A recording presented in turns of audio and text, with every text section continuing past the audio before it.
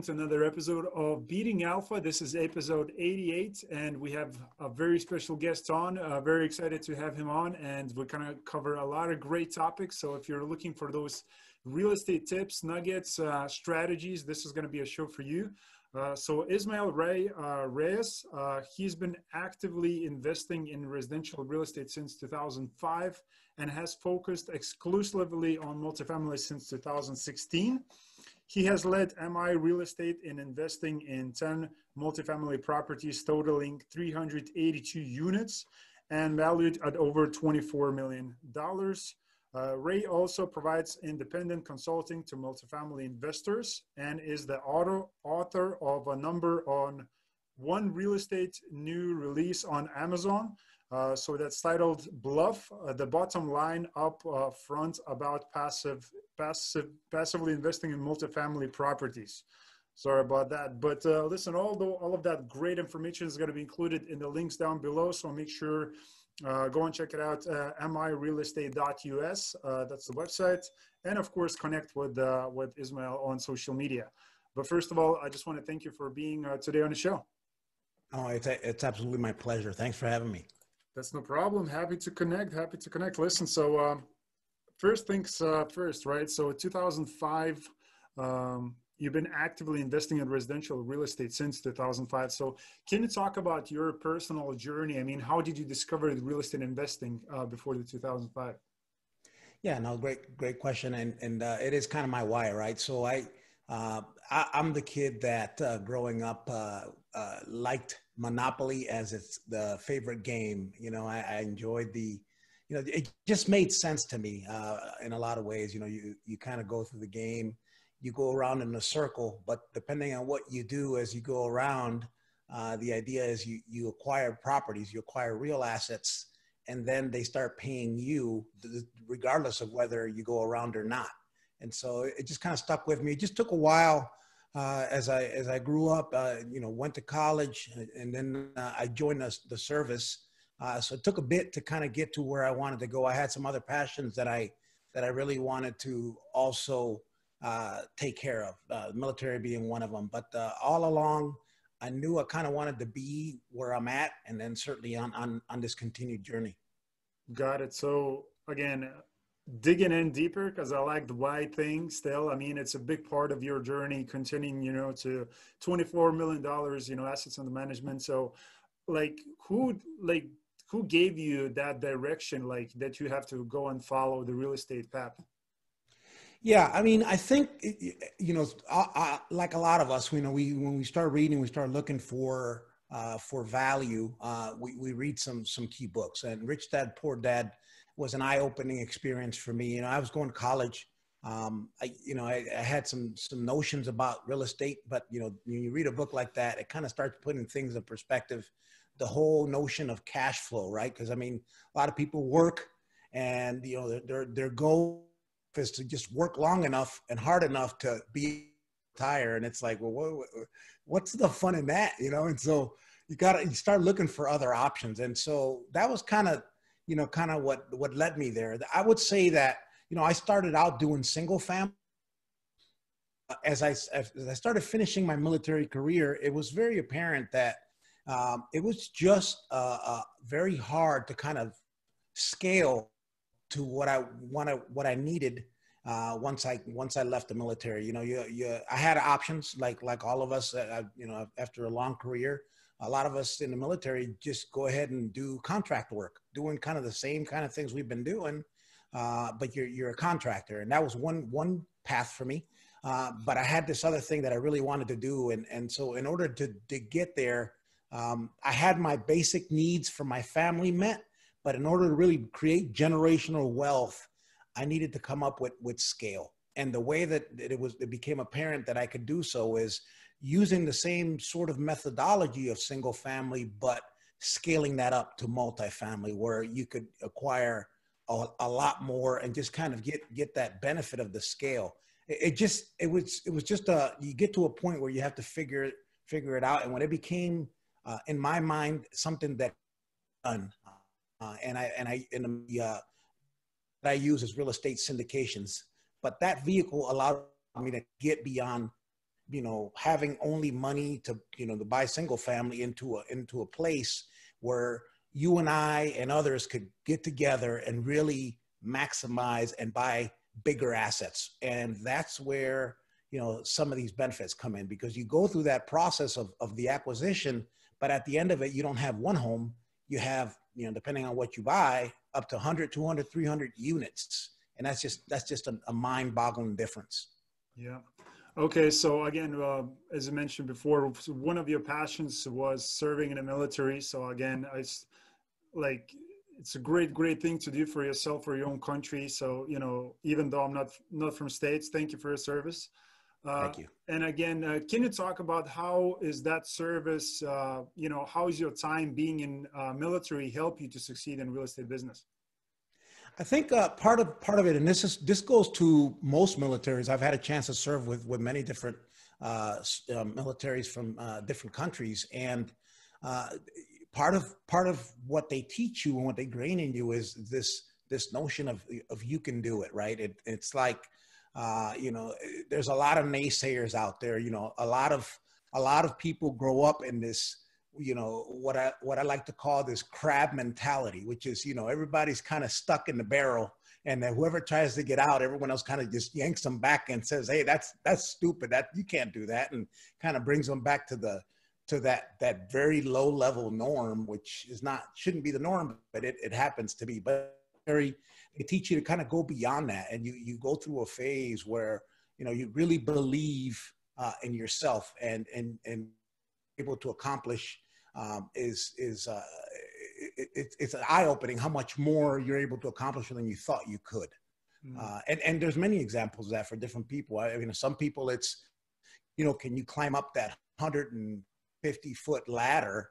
If you're afraid of heights, get around it and come back down on the other side. That in and of itself is something that could, for some people, it's just earth-shattering. So there's experiences like that I think help military members, but it's not just military members. I think people just have to believe in themselves. And part of my journey here, what I want to do is show others that it can be done. This is not a difficult thing. It's very similar, like I said, to buying single family. There's certainly some differences, but you just have to believe in yourself. And that's number one.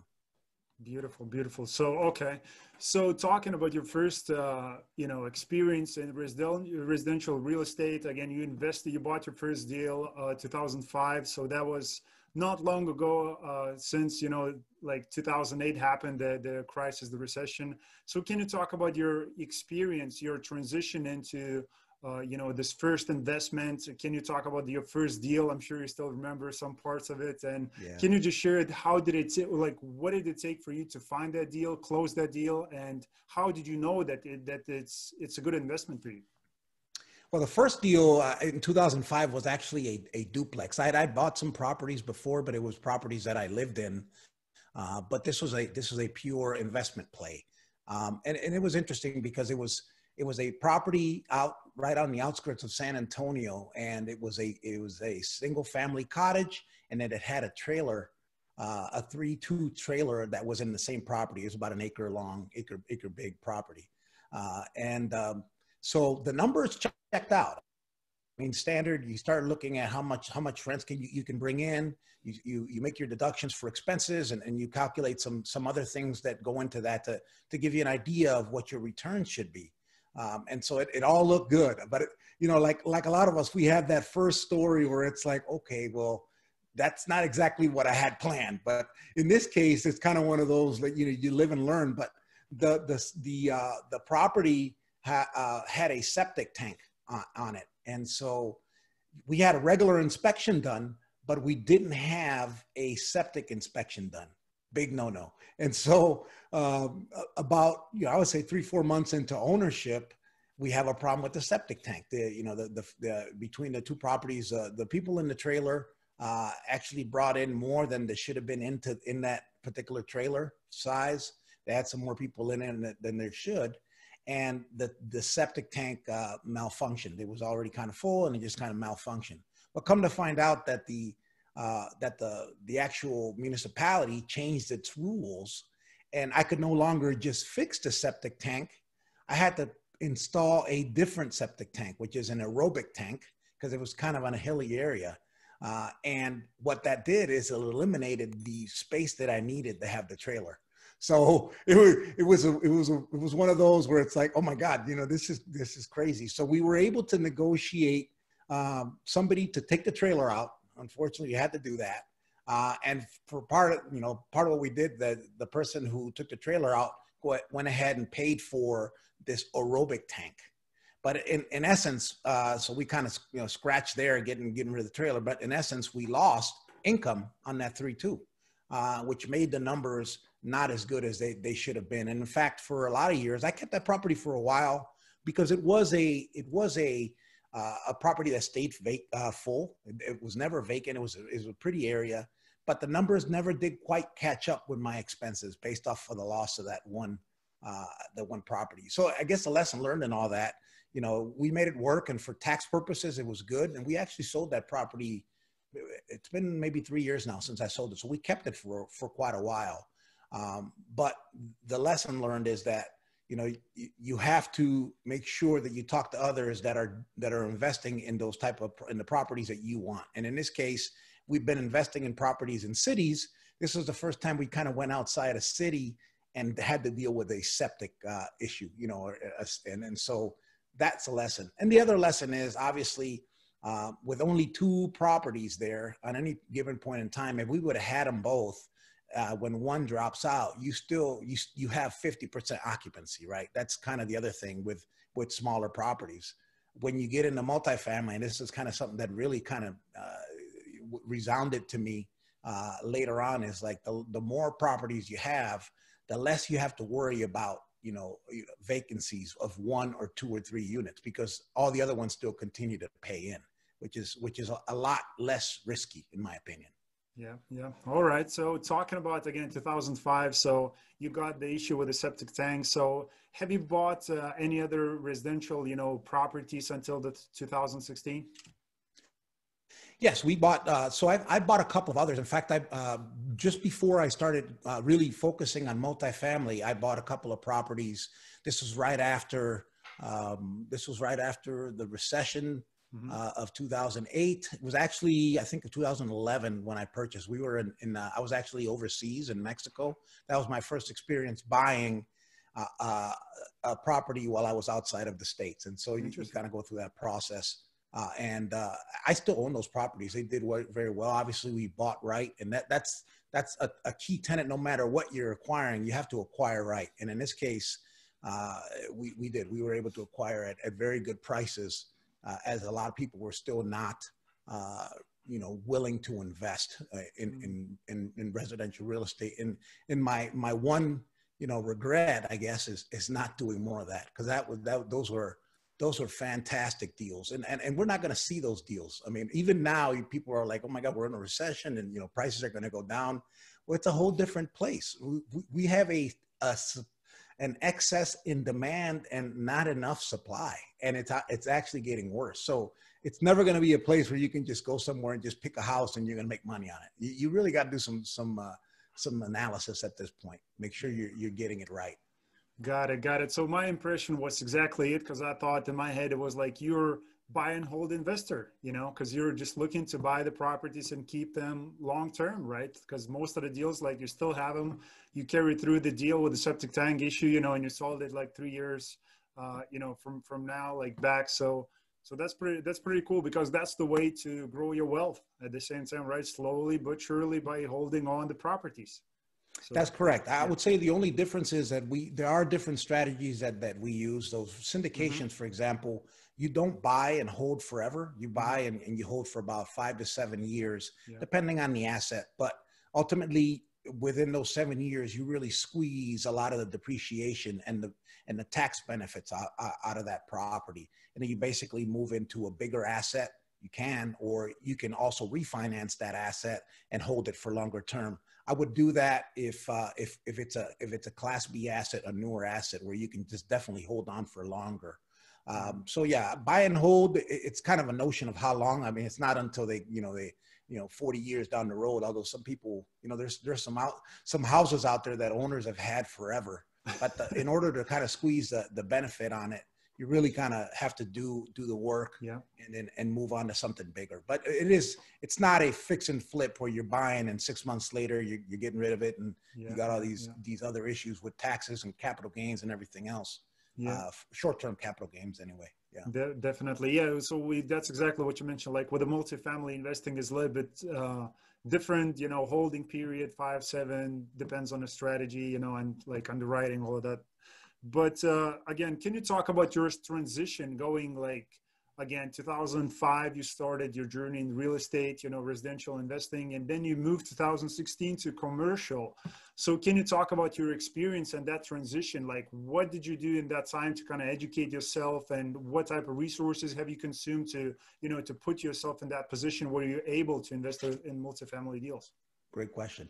So yeah, I think really right around 2016, I was getting towards the tail end of my career, and I knew I wanted to make a change. I knew that single family was not going to be the way to do it. So I was kind of doing some digging, and I was talking to folks, and this whole notion of syndications came up. So it took me a while to kind of wrap my head around that. And certainly for, it's not a difficult concept. In fact, part of the book that I wrote is exactly to explain that, because it feels like it's difficult, but it really isn't.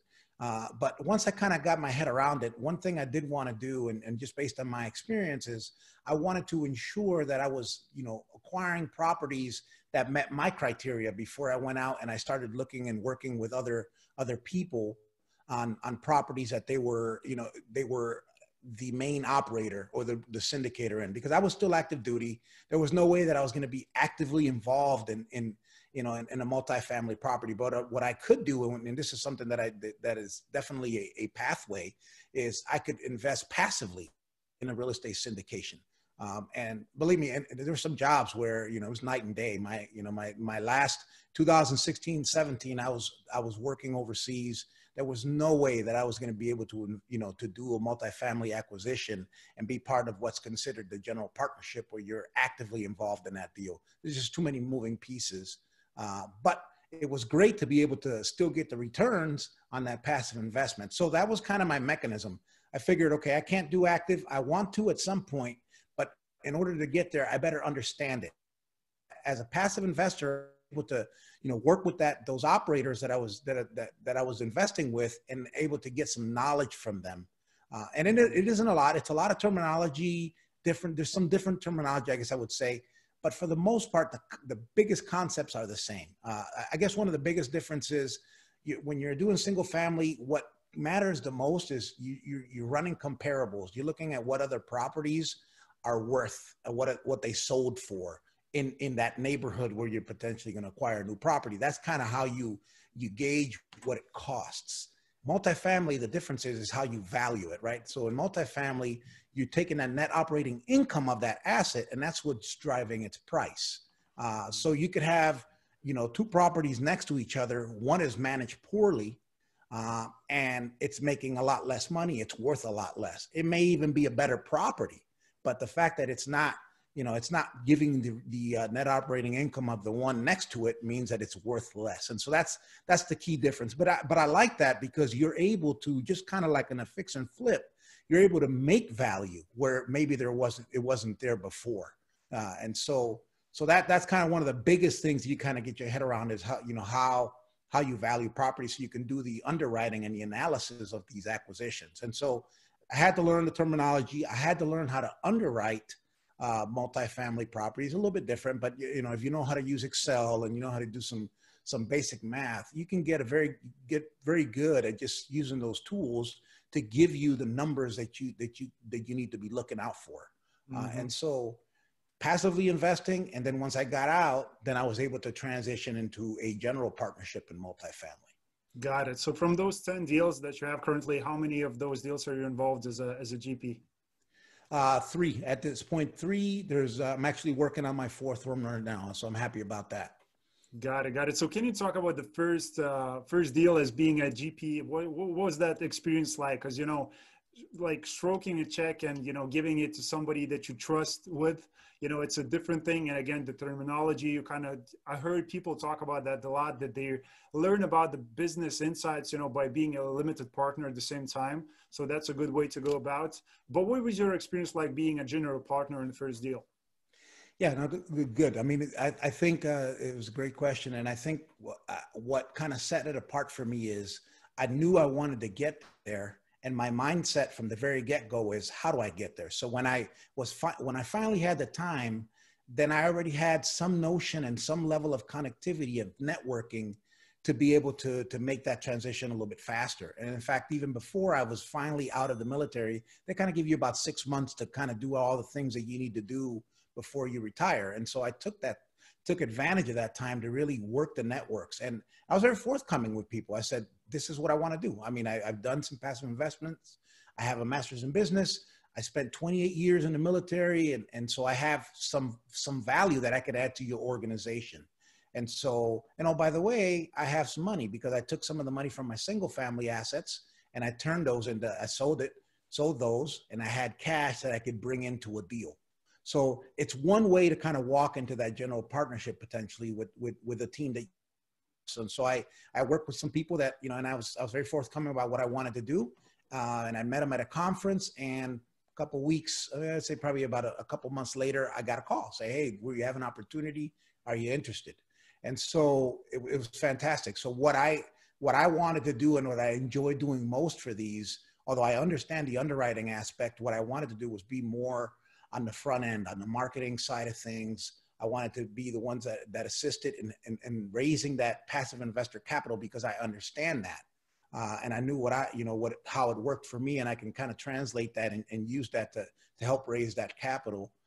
And then just doing the investor relations all the way through the exit of that deal, whether it's 5 to 7 years, whatever that is, just maintaining that connectivity with the investors that I was able to help bring on board. And so that was kind of what I added in that deal. And that's kind of what I've been focusing on. And so I allow other people, and kind of the way I've structured my business is I work with other partners that are sourcing deals, that are working with brokers. And then I assist them, and I become part of their team, and I assist them in taking these acquisitions down. Got it. All right. So talking about the investing criteria, I would like to ask a question.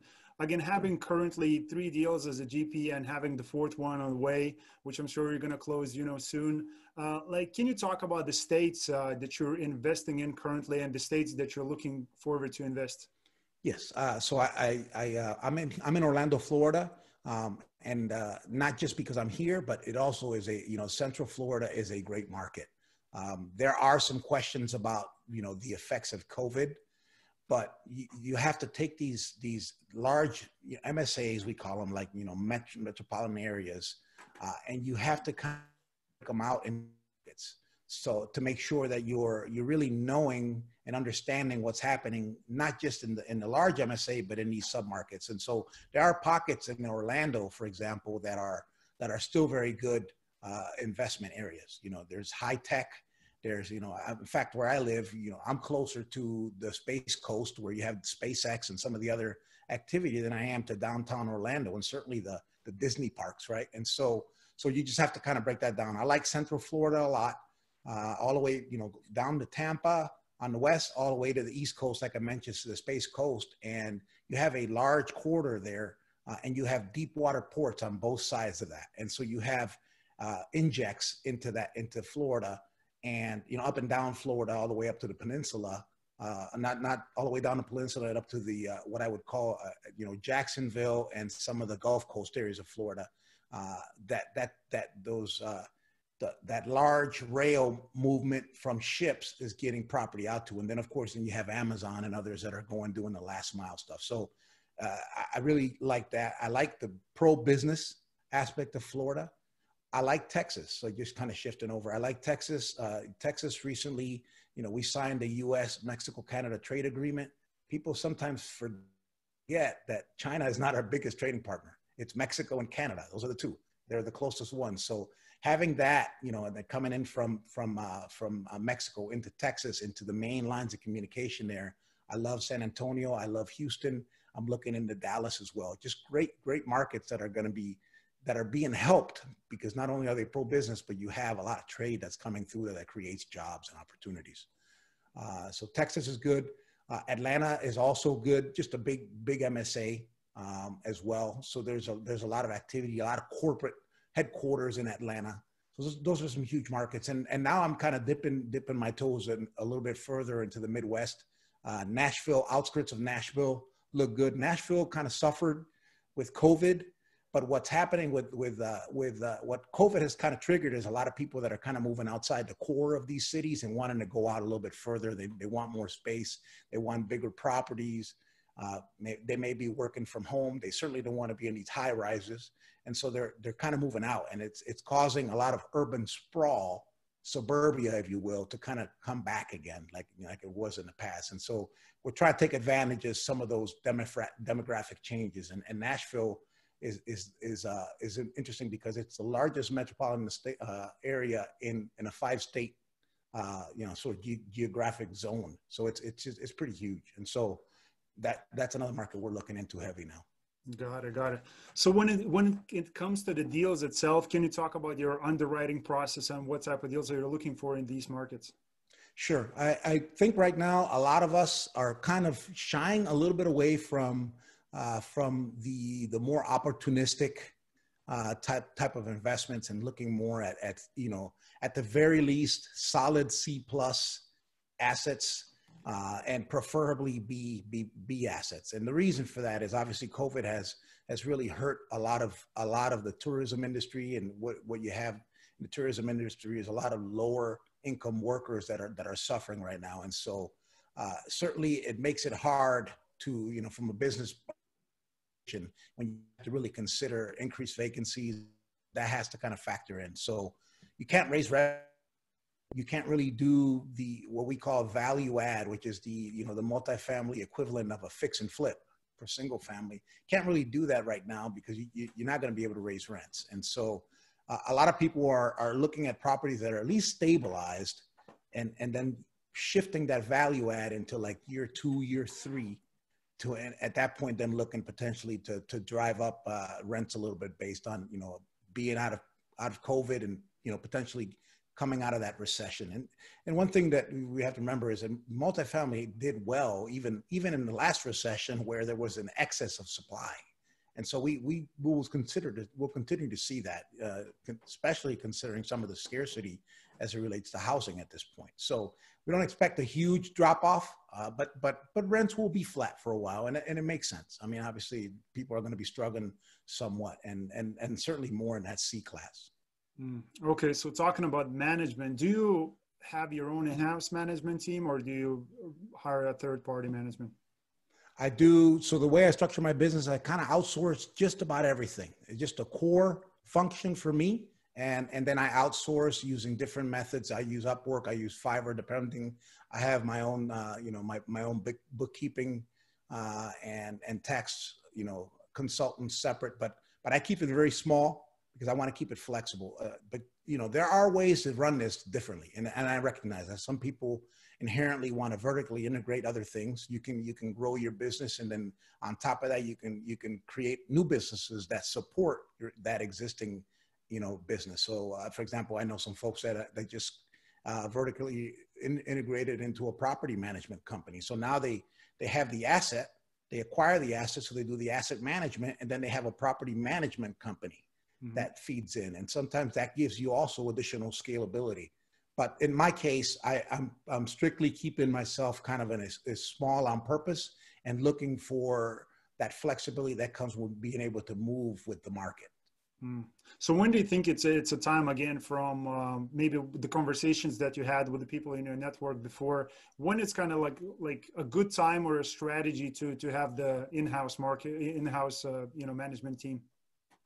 I think it depends on how fast you want to grow your business, and it depends on what you want to do in the long run. In my case, for example, I retired out of the military. I'm in my late 40s. I am not looking to grow an empire. So I'm looking to build generational wealth, and I'm doing it in a way that is incrementally done. if your goal is to grow, you're young and you can afford to, you don't have a family, for example, or you're, you know, you're still in that phase where you're kind of growing things, then you may want to look at some different alternatives where you start partnering with others, and you partner in a way where it's not just on deals, a little bit more transactional, but you actually partner and you create, you know, larger entities so that you can then grow your business. So so for example, some folks can easily take their, you know, their business, this business, and then combine it with a larger capital company. And now you've got, you know, you've got your acquisition, you've got a capital company that's focused and already has a lot of the money that you need to do some of these things. So it creates some synergy, and you can certainly grow faster. But the process is pretty much the same. So I don't know if that answers your question or not, but I think it's just a function of how you want, you know, what your vision is for your company and what you want to do. But there are certainly ways to be in this business and grow it a lot faster. And there are ways that you can do it in a way that is a little bit more slower and a little bit less risky, if you will, because you're not growing that, you know, that tail that comes along with a larger company. Got it. Makes sense. So talking about building wealth, and at the same time, a lot of it is giving back, which is actually that's what you did with your book. That's on Amazon, you know, Bluff. The bottom line up front. So can you talk about the book itself, what people should expect when they're gonna get the book?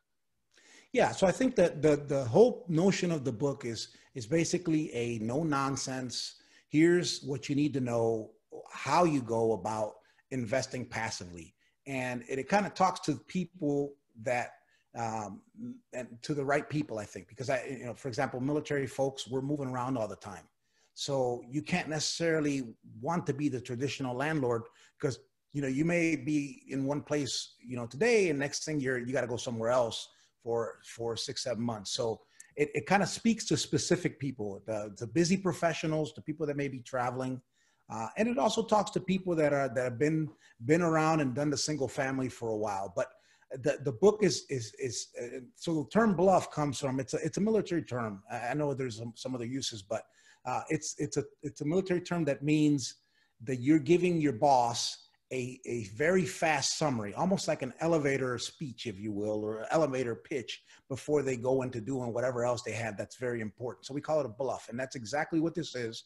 There's not a lot of, you know, additional stories and, you know, a ton of examples. It's really a how-to, and you know, from start to finish, and what that process looks like. And you know, there could be more that go into that book for sure, but at that point, then it's not really, it's not meant as a, you know, bottom line in the front, and then becomes something else. Because that was my goal, is creating something that was readable, that was short enough, that people that really weren't looking to become, you know, long-term landlords or people that wanted to focus on potentially investing in real estate, but they didn't want to be real estate people, right? You know, you got the other things that you got going on in your life.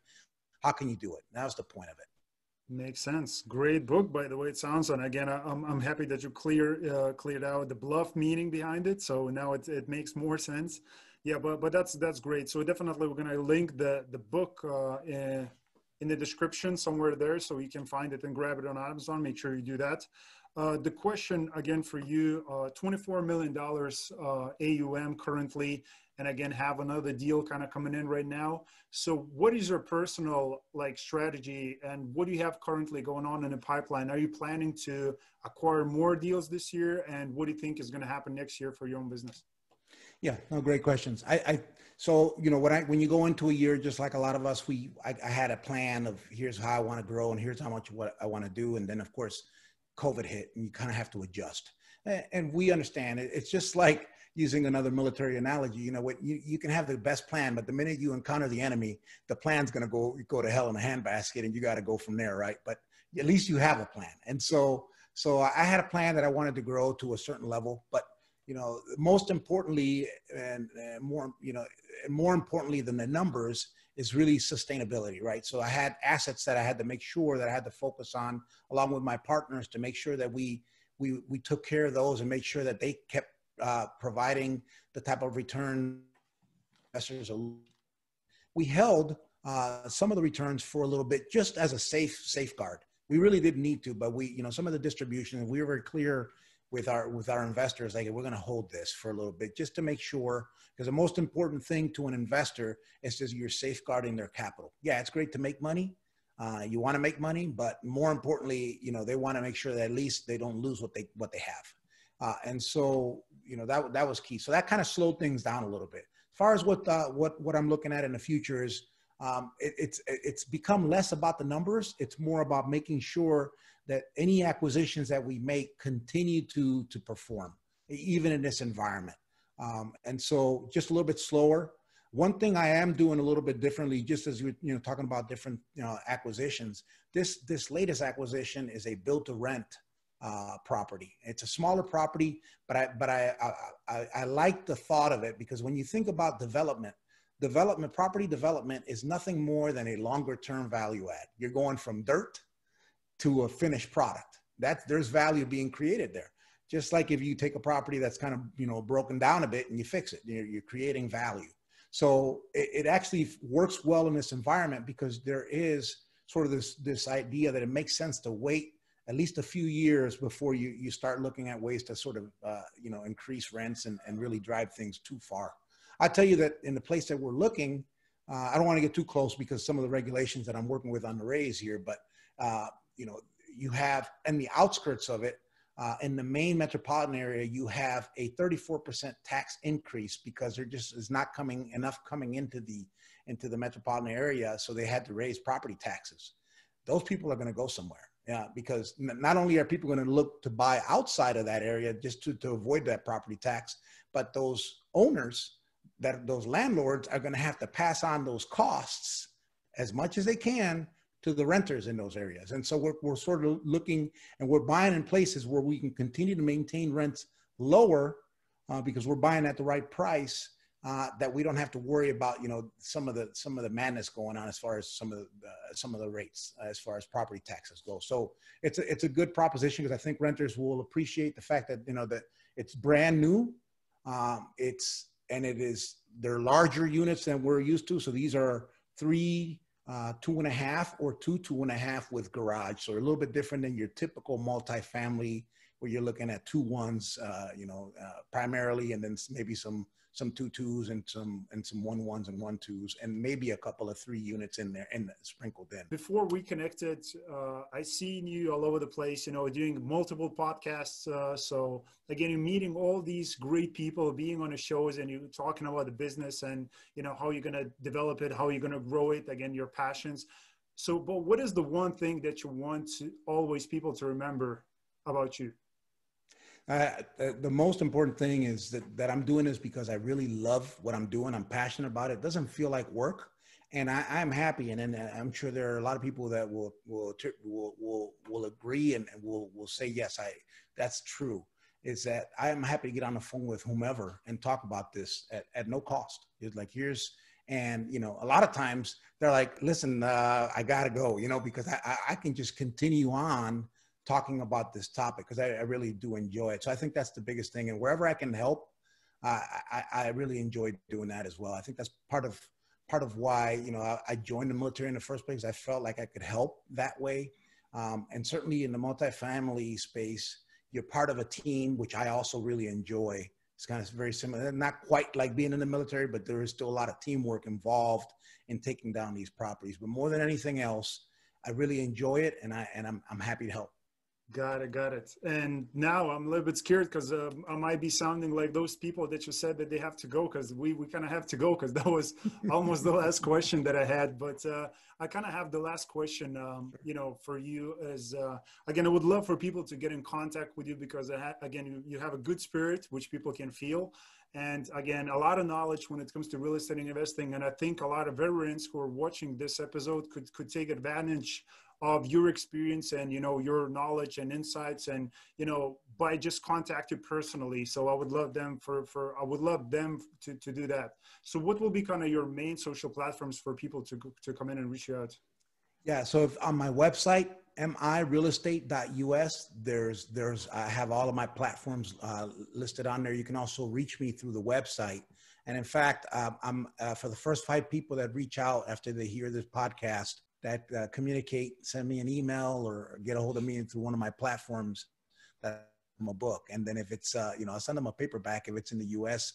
If it's outside the US, I'll send them an ebook. I don't know if there's some folks in Ireland that may be interested, but definitely. Definitely looking for that. So for the next 4 people, because of course I'm going to be the first one, because that's before the show airs out. So hey, I have to take an advantage of it. So Absolutely.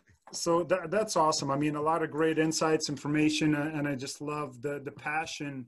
And of course, there is a lot of behind the scenes, work that is involved into building this business. So you definitely should contact with Ismail and ask again those great questions, how they're involved in the real estate as a GP or LP or whatever that might be. So make sure to pass it along, this message, to a friend of yours who do you think will take advantage of this content, which I know he or she will. Again, a lot of great insights, great nuggets. So I really appreciate that time today, Ismail. Thank you.